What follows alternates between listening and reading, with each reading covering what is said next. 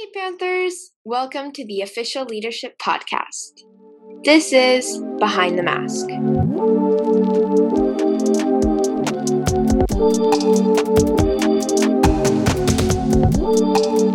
Hi, I'm Sophia, the director. And I'm Margot, the chief editor. And I'm Kai-Chen, the assistant editor. And I'm Irene, the media manager. In today's episode, we are taking the opportunity to tie gender inequality into mental health, and more specifically, its effects that are implemented on youth. Today's quote is a wonderful notion by Nelson Mandela stating, "Freedom cannot be achieved unless women have been emancipated from all forms of oppression." Today, our subtopics will be patriarchy, where the idea of sexism originated, how these sexist ideas have shaped youth's perception of the world, and how all this may tie into mental health. And with that, we'd like to continue. So I'll be starting off with the system of patriarchy. So the most basic definition of it would be a system where there's male dominance, where the male is the head of a household. And we most commonly see this when we're reading or watching something, but it's most commonly referred to as the eldest son inherits the house. And that's why, when we read these textbooks, we see that people want sons because the sons are the ones that inherit it. So this idea of almost male dominance has been instilled for generations, centuries, and it's been pretty well ingrained into history, but we definitely do not see it as much here in the United States as we do in the other parts of the world. So, throughout history, women have faced intense discrimination from a lack of legal rights and very little independence from their husbands to being thought to have inferior brains. At a time when human societies were abandoning their wanderlust in favor of agricultural settlements, the first inklings of gender inequality were taking root. So, according to many studies, historically, gender inequalities have largely focused on written records. But the European Journal of Archaeology analyzed 5,000 to 8,000-year-old graves in Iberian Peninsula, which shows that by the 2nd century BCE, gender inequalities were already entrenched in Middle Eastern societies. So the cultural practice of valuing men over women arose sometime in prehistory before written records even emerged. All of the evidence ever found are somehow linked to the predominance of men in terms of violence. So there was a difference in power, and this difference in power maybe was based in the use of violence by males. And if we can say that gender inequality began in the Neolithic age, for example, it means that it's something cultural and it's not something biologically determined. And the emergence of gender differences was likely just one of the many profound changes that took place in Neolithic societies, along with social inequalities that arose as people started to accumulate private property. So gender inequality had a really central role in the origin of social complexity as well. I believe that anthropological research can provide much more clues about the origins of gender inequality. Understanding sexism's origins could also help us better understand the inequalities that plague modern society. So if we know the origins of gender inequality, then we can have more tools to confront it in the future. And it's just shocking that it has been here since before written records. It's just shocking that so much has already happened in society, and how the mentality of how women are inferior had already been placed before writing and written records were happening and were a thing. And I think it just shows that like these ideas are so implemented into our societies, and it can be extremely hard to take away those ideas, even if people unconsciously think things. It is still a large part of our society. And as I said before, once we understand deeply where these ideas were rooted from, then we can start to help conquer these sexist ideas and help make the world a more equal and more opportunity-filled world. Yeah, as with anything, looking back at its history reveals a lot of what's happening today. And I think that's why history is so valued, because it does give us context and it gives us insights into how our world operates today, so that we can begin to change it for the future, and so that we can understand how we're writing our own history in this very moment.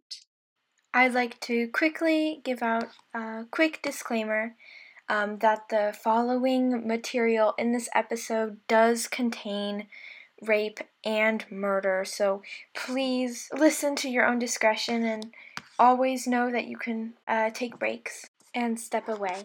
So I'm going to talk about the effects of gender inequality, and especially I'm going to talk about on child. So gender inequality in education is, even before the pandemic, girls were more likely than boys to never set foot in a classroom. Conflict, poverty, and other forms of social disadvantage also magnify gender inequality in education. Girls living in countries affected by conflict, for example, are 2.5 times more likely to be out of school than boys. Some 9.7 million children were at risk of being forced out of school by the end of 2020, which girls facing an increased risk. Next one is child marriage. So child marriage is a form of gender-based violence and the result and driver of gender inequality and discrimination. Experts predict that the COVID-19 pandemic is set to reverse 25 years of progress, which saw child marriage rates decline. In fact, Save the Children analysis revealed a further 2.5 million girls at risk of marriage by 2025 because of the pandemic, the greatest surge in child marriage rates in nearly 3 decades. So, as you can see, the first 2 points are a little bit close to the pandemic, but the next one is not. So the next one is gender-based violence. And gender-based violence occurs everywhere around the world across all economic and social groups. While both boys and girls are negatively impacted, girls are particularly at risk. An estimated 1 in 3 women globally have experienced physical or sexual violence in their lifetime, mostly at the hands of their partners. Types of violence may include prenatal sex selection, female infanticide, neglect, female genital mutilation, rape, child marriage, forced prostitution, honor killing, and dowry killing. Many of these gross violations of human rights have been used as weapons of war around the world. Refugee children are particularly vulnerable. And the final one is child labor. There are currently 152 million children engaged in child labor around the world. Child labor makes it difficult for children to attend school or limits their attendance, putting them at risk of falling behind their peers. Boys and girls are affected differently by child labor, and parents' decisions are often influenced by wider social norms about the different roles that they should play in the home and in society. Girls are much more likely to shoulder the responsibility for household chores, while boys are more likely to engage in harmful work such as the construction. Girls are usually pulled out of school earlier than boys, that are more likely to face sexual exploitation and slavery. Those statistics are astonishing, and even though they're very global and all of these things are happening throughout the globe, we can also look at patriarchy as a very global thing because it did arise around the globe, and it's ingrained in many different cultures, and it persists through many different cultures and many different perceptions of the world. So when we hear this word patriarchy, we are really forced to look deeply within ourselves and examine our own values and our own perception of the world. And I think as youth, this process of examination and self-reflection, and even just like sitting with yourself and looking at all of these statistics, no matter how hard it is especially vital. Even still, as with any of these unnatural societal power imbalances, these ideas take root deeply within ourselves and begin to manifest in our actions. It's all of these unconscious actions and internalized sexism that take a toll on our mental health. Depending on who you are, these actions will differ, and whether you take extra safety precautions, if you're, say, a woman or a trans person when alone, or take extra actions to perceived as not sexist if you are masculine presenting or male, these are still evidence of this patriarchal society. So we're shocked when we see cases such as Sarah Everand arise, while there is evidence that societies going back thousands of years have these same occurrences happen. In many ways, this should not be astonishing, but it is, because we're human and we should expect more of ourselves, and we should not be living in a world where this is normalized and this is something that will always occur. So, as Margot mentioned, in almost every case in history, that there are people in power and they're in this position through some means of violence or some means of destruction or conquering, because conquering in itself is violent, and forcing ideas onto others is violent because that's cultural violence. So as Margot mentioned, the evidence that has arisen describing like the historical context of patriarchy is in many ways violent. So I think that when examining these processes, they take a toll on us because of that historical violence and that violence that persists today. So we really have come to a point where evidence of the patriarchy and sexism is in our everyday lives and permeates throughout all of our actions and all of the areas of our lives. So I think we've come to a point where we need to listen to that. We need to listen to all these actions. And we need to recognize that although the surface may, many times, feel very tranquil, there's a lot of these ideas and toxic things circulating beneath the surface. So it's really treacherous water. we're walking on treacherous water, or we're sailing, more accurately. Now we need to find a way to calm that.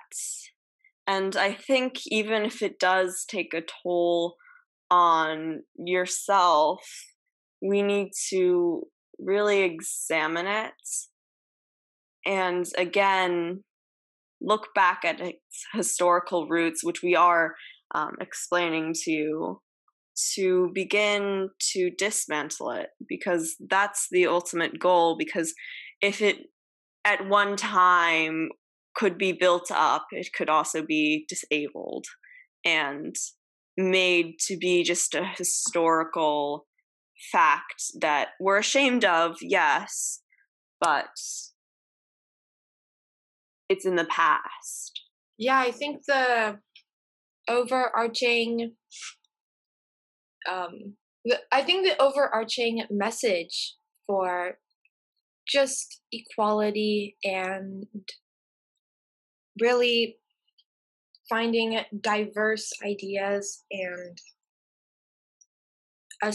creating a space where everyone feels welcome and happy to be themselves is to have to not stop violence with violence.